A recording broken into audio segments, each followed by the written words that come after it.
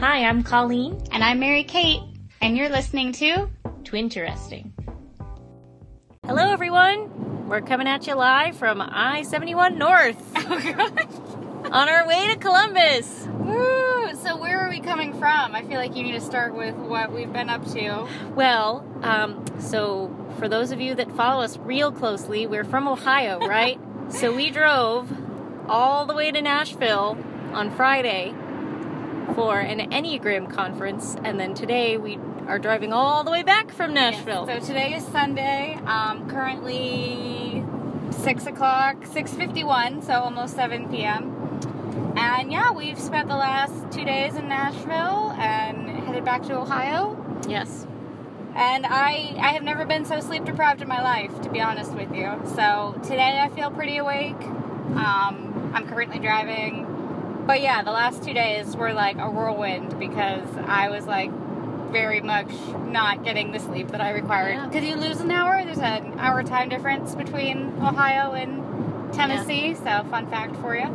Yeah, so going down there, we gained an hour of time, so it felt like a long time to get to our destination because the clock had moved back in time. Now it feels like we're headed home pretty quickly because we've moved forward an hour, but we've still been in the car for 12 hours, eternity, I feel like, so. Yes, we also need to review Mary Kate's concepts of time, but yes, we didn't get very much sleep. That part is true. Yeah. Some of it felt like an out-of-body experience. But anyway, let's talk about the topic of our conference. Yeah. Which was the Enneagram. Right. So for those of you, again, who follow us, you probably know that I am an Enneagram coach. And so what that means is that back in the fall, I went through a certification process with your Enneagram coach, who is Beth McCord on Instagram and has social media presence, website. You can totally look her up. But she is my coach and my mentor, and so she trained me on how to be an Enneagram coach, and really appreciated that, meeting her and having her do that for me. So this weekend was an opportunity to go support her because she was doing her first kind of live event with Marilyn Van Seal, who is also an Enneagram coach and an author of a book called Self-Deluded, Self-Defined. Both of them, Beth and Marilyn, do Enneagram coaching from a biblical perspective. So I had read Marilyn's book, I'd worked with Beth, we had this opportunity to go to the conference in Nashville. It was so great to connect with them in person, and really just be surrounded by other people who love Jesus and love the Enneagram and kind of just get to do life with them this weekend. We made a lot of new friends, I think, so that's exciting. Yes, and one dog named Derby. Derby. Yeah. It's hard to describe what he was like, except that he always wanted to be touching you. No, I was going to say, he was a great dog. Like, I've met some dogs that want to be touching you and, like, won't give up. But Derby was, like, once he knew that you were going to keep petting him, he was fine. He was, like, fine to just sit and, like, let you keep petting him. So that's true. Yeah, I like Derby a lot. Mm-hmm. So we like to integrate some pet interactions as well as people interactions. Yeah, there's no Minho in this episode, which is super sad for us. Except his doppelganger, which we found out was a ceramic vase in the corner of the room where we were staying. Did we take a photo of it? No, we didn't take any pictures. This vase looked like our cat, guys. Yeah.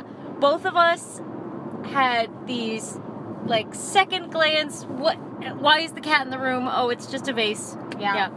So feel free to let us know if you've ever confused your pet for an inanimate object. Right. We'll try and find a photo of this particular vase and post it to our Tumblr page so that you can, next to a photo of our cat, so you can really see the similarity. Yeah. But we do have a Tumblr page if you're just listening in on this episode. You can find us at twinteresting.tumblr.com. Yes, absolutely. I feel we should probably let our friends know what the Enneagram is. Oh, yeah. So, the Enneagram is a personality tool to help you be your best self.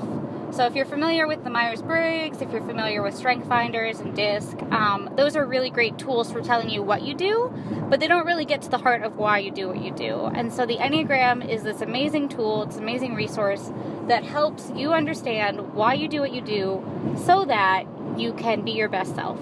It wants to help you get free from kind of the confines and the box of your personality and help you get outside that box of what your personality would tell you, well, this is how we need to operate in order to survive in the world.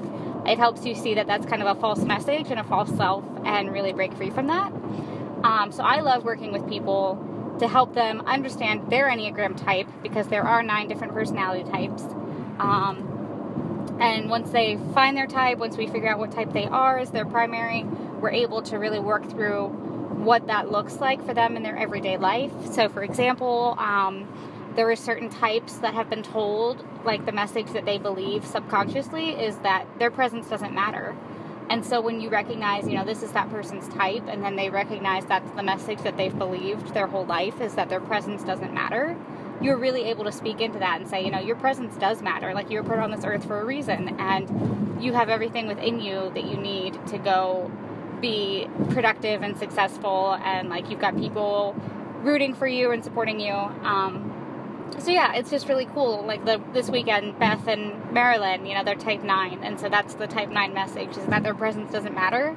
And it was so fun to see these 2 women. One's written a book and one has created like this very successful business, like fully living into who they were created to be, because they stopped believing the lie that their presence didn't matter. It's something that we are finding really helps us in our own sibling dynamic as well. I think now that we know where each other is coming from, we are able to use a common language when we speak to each other. Absolutely. For example, if I feel like I need to be as helpful as I can be to make sure that everyone likes me, and Mary Kate comes from a place of wanting to ensure security, and so she does whatever it takes to make our home or herself or her business feel as secure as possible. And we're coming from 2 different places of like how we process the world. So I'm processing everything that we encounter through a very logical thinking orientation, and Colleen processes it through a feeling heart orientation. And just even that small difference, like realizing that we both we're taking in information in 2 different ways. It's really just helped us have compassion for each other and understand each other better. Absolutely. And we can speak into each other's fears more, because we know ultimately an outburst or an argument can be linked back to that core fear creeping in. And so, like at the conference this weekend, one of the things that they gave, like one of the pieces of information is that for the heart triad, so that's Enneagram language for the 3 numbers that are all part of this kind of feeling orientation, which is numbers 2, 3, and 4, you really need to reassure them multiple times that that relational aspect that you have with them has not been damaged in any way, or that they're like any sort of shame they may be feeling. You have to tell them 3 times, like, you don't need to be ashamed right now. And that's something that even in Colleen and I's own life, like I work with the Enneagram, I've been coaching people and doing this for a while now. I was like, wow, that's so helpful. And for me as a sister to Colleen, to know that about her, that I need to be able to stick with her and like to tell her 3 times, not just to say it once and be like, okay, like I told you that we're good, move on. Because for me, being in the head triad as a 6, they actually said at the conference, they're like, if you tell a 6 something more than once, then we become suspicious. We're like, why are you reassuring me multiple times? Like, just tell me once. Yeah. And so even in that like small little scenario, I was like, that's going to make such a difference in our dynamic from now on, because I will know that Colleen needs to hear it multiple times, even if she doesn't know that's what she needs. And Colleen knows, like, if I were to tell Mary Kate 3 times, like, oh, hey, I love you, like, it's okay, I'd be like, I believed you the first time. Like, why are you telling me again? More false each time. Yeah. Absolutely. I've had people ask me, like, how do you use the Enneagram in your everyday life? And so absolutely, I think our relationship, living together as twin sisters, so we've been together for 25 years, that's a pretty long time to be with someone. But definitely we use it every day in our relationship just to have that shared language, lingo, to communicate with each other. So like in the morning, we both get the Enneagram Institute's Ennea Thought for the day. So we get type 2 and type 6, both of them. And so I can read hers, she can read mine. And we kind of converse about that over coffee in the morning. Like, oh, what did you think of your Ennea Thought?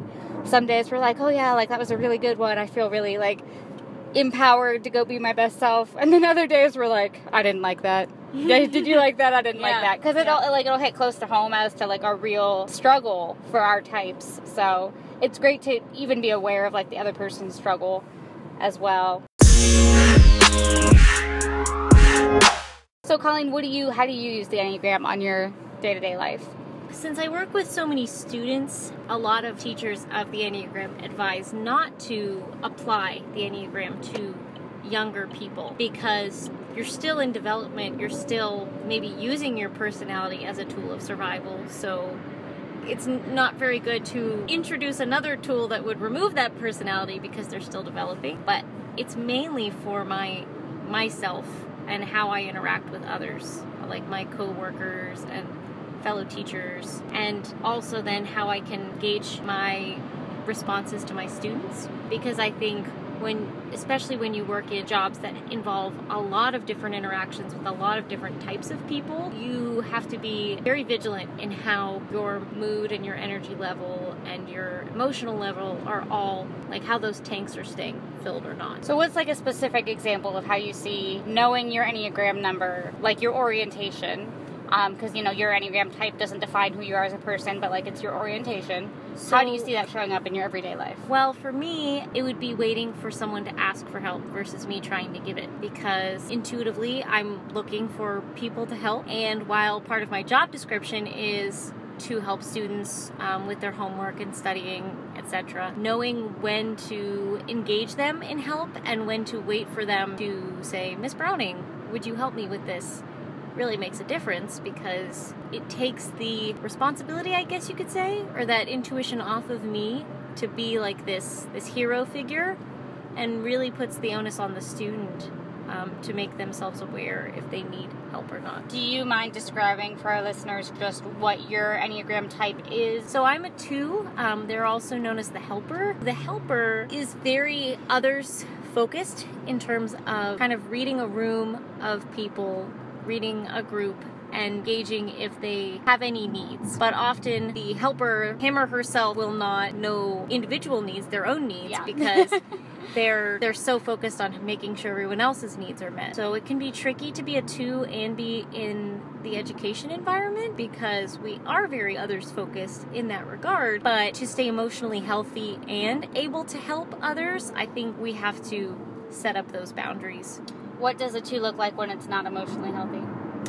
Very controlling, very, very frustrated by unreceptive students. I've had many days and periods of this, just even in the last school year, of thinking that student behavior was completely my responsibility, and like if I could just help the snot out of them, then they'd be fine. And at the end of the day, if a student doesn't want help, they don't want help. And it's not on me to burn myself out emotionally, trying to manipulate and control people into wanting me as their teacher. So what is like one thing you learned this weekend or like picked up that has been like helpful to you as a 2 that you think would be helpful to other people who may identify as a type 2? If you do come from a faith background, you may have been told that it's selfish to think of yourself in any capacity. And I want to encourage you as a 2 that health begins to look like you taking time to gauge your own needs. Because by you doing that, you can become healthy enough and put your own oxygen mask on in order to then be able to help others.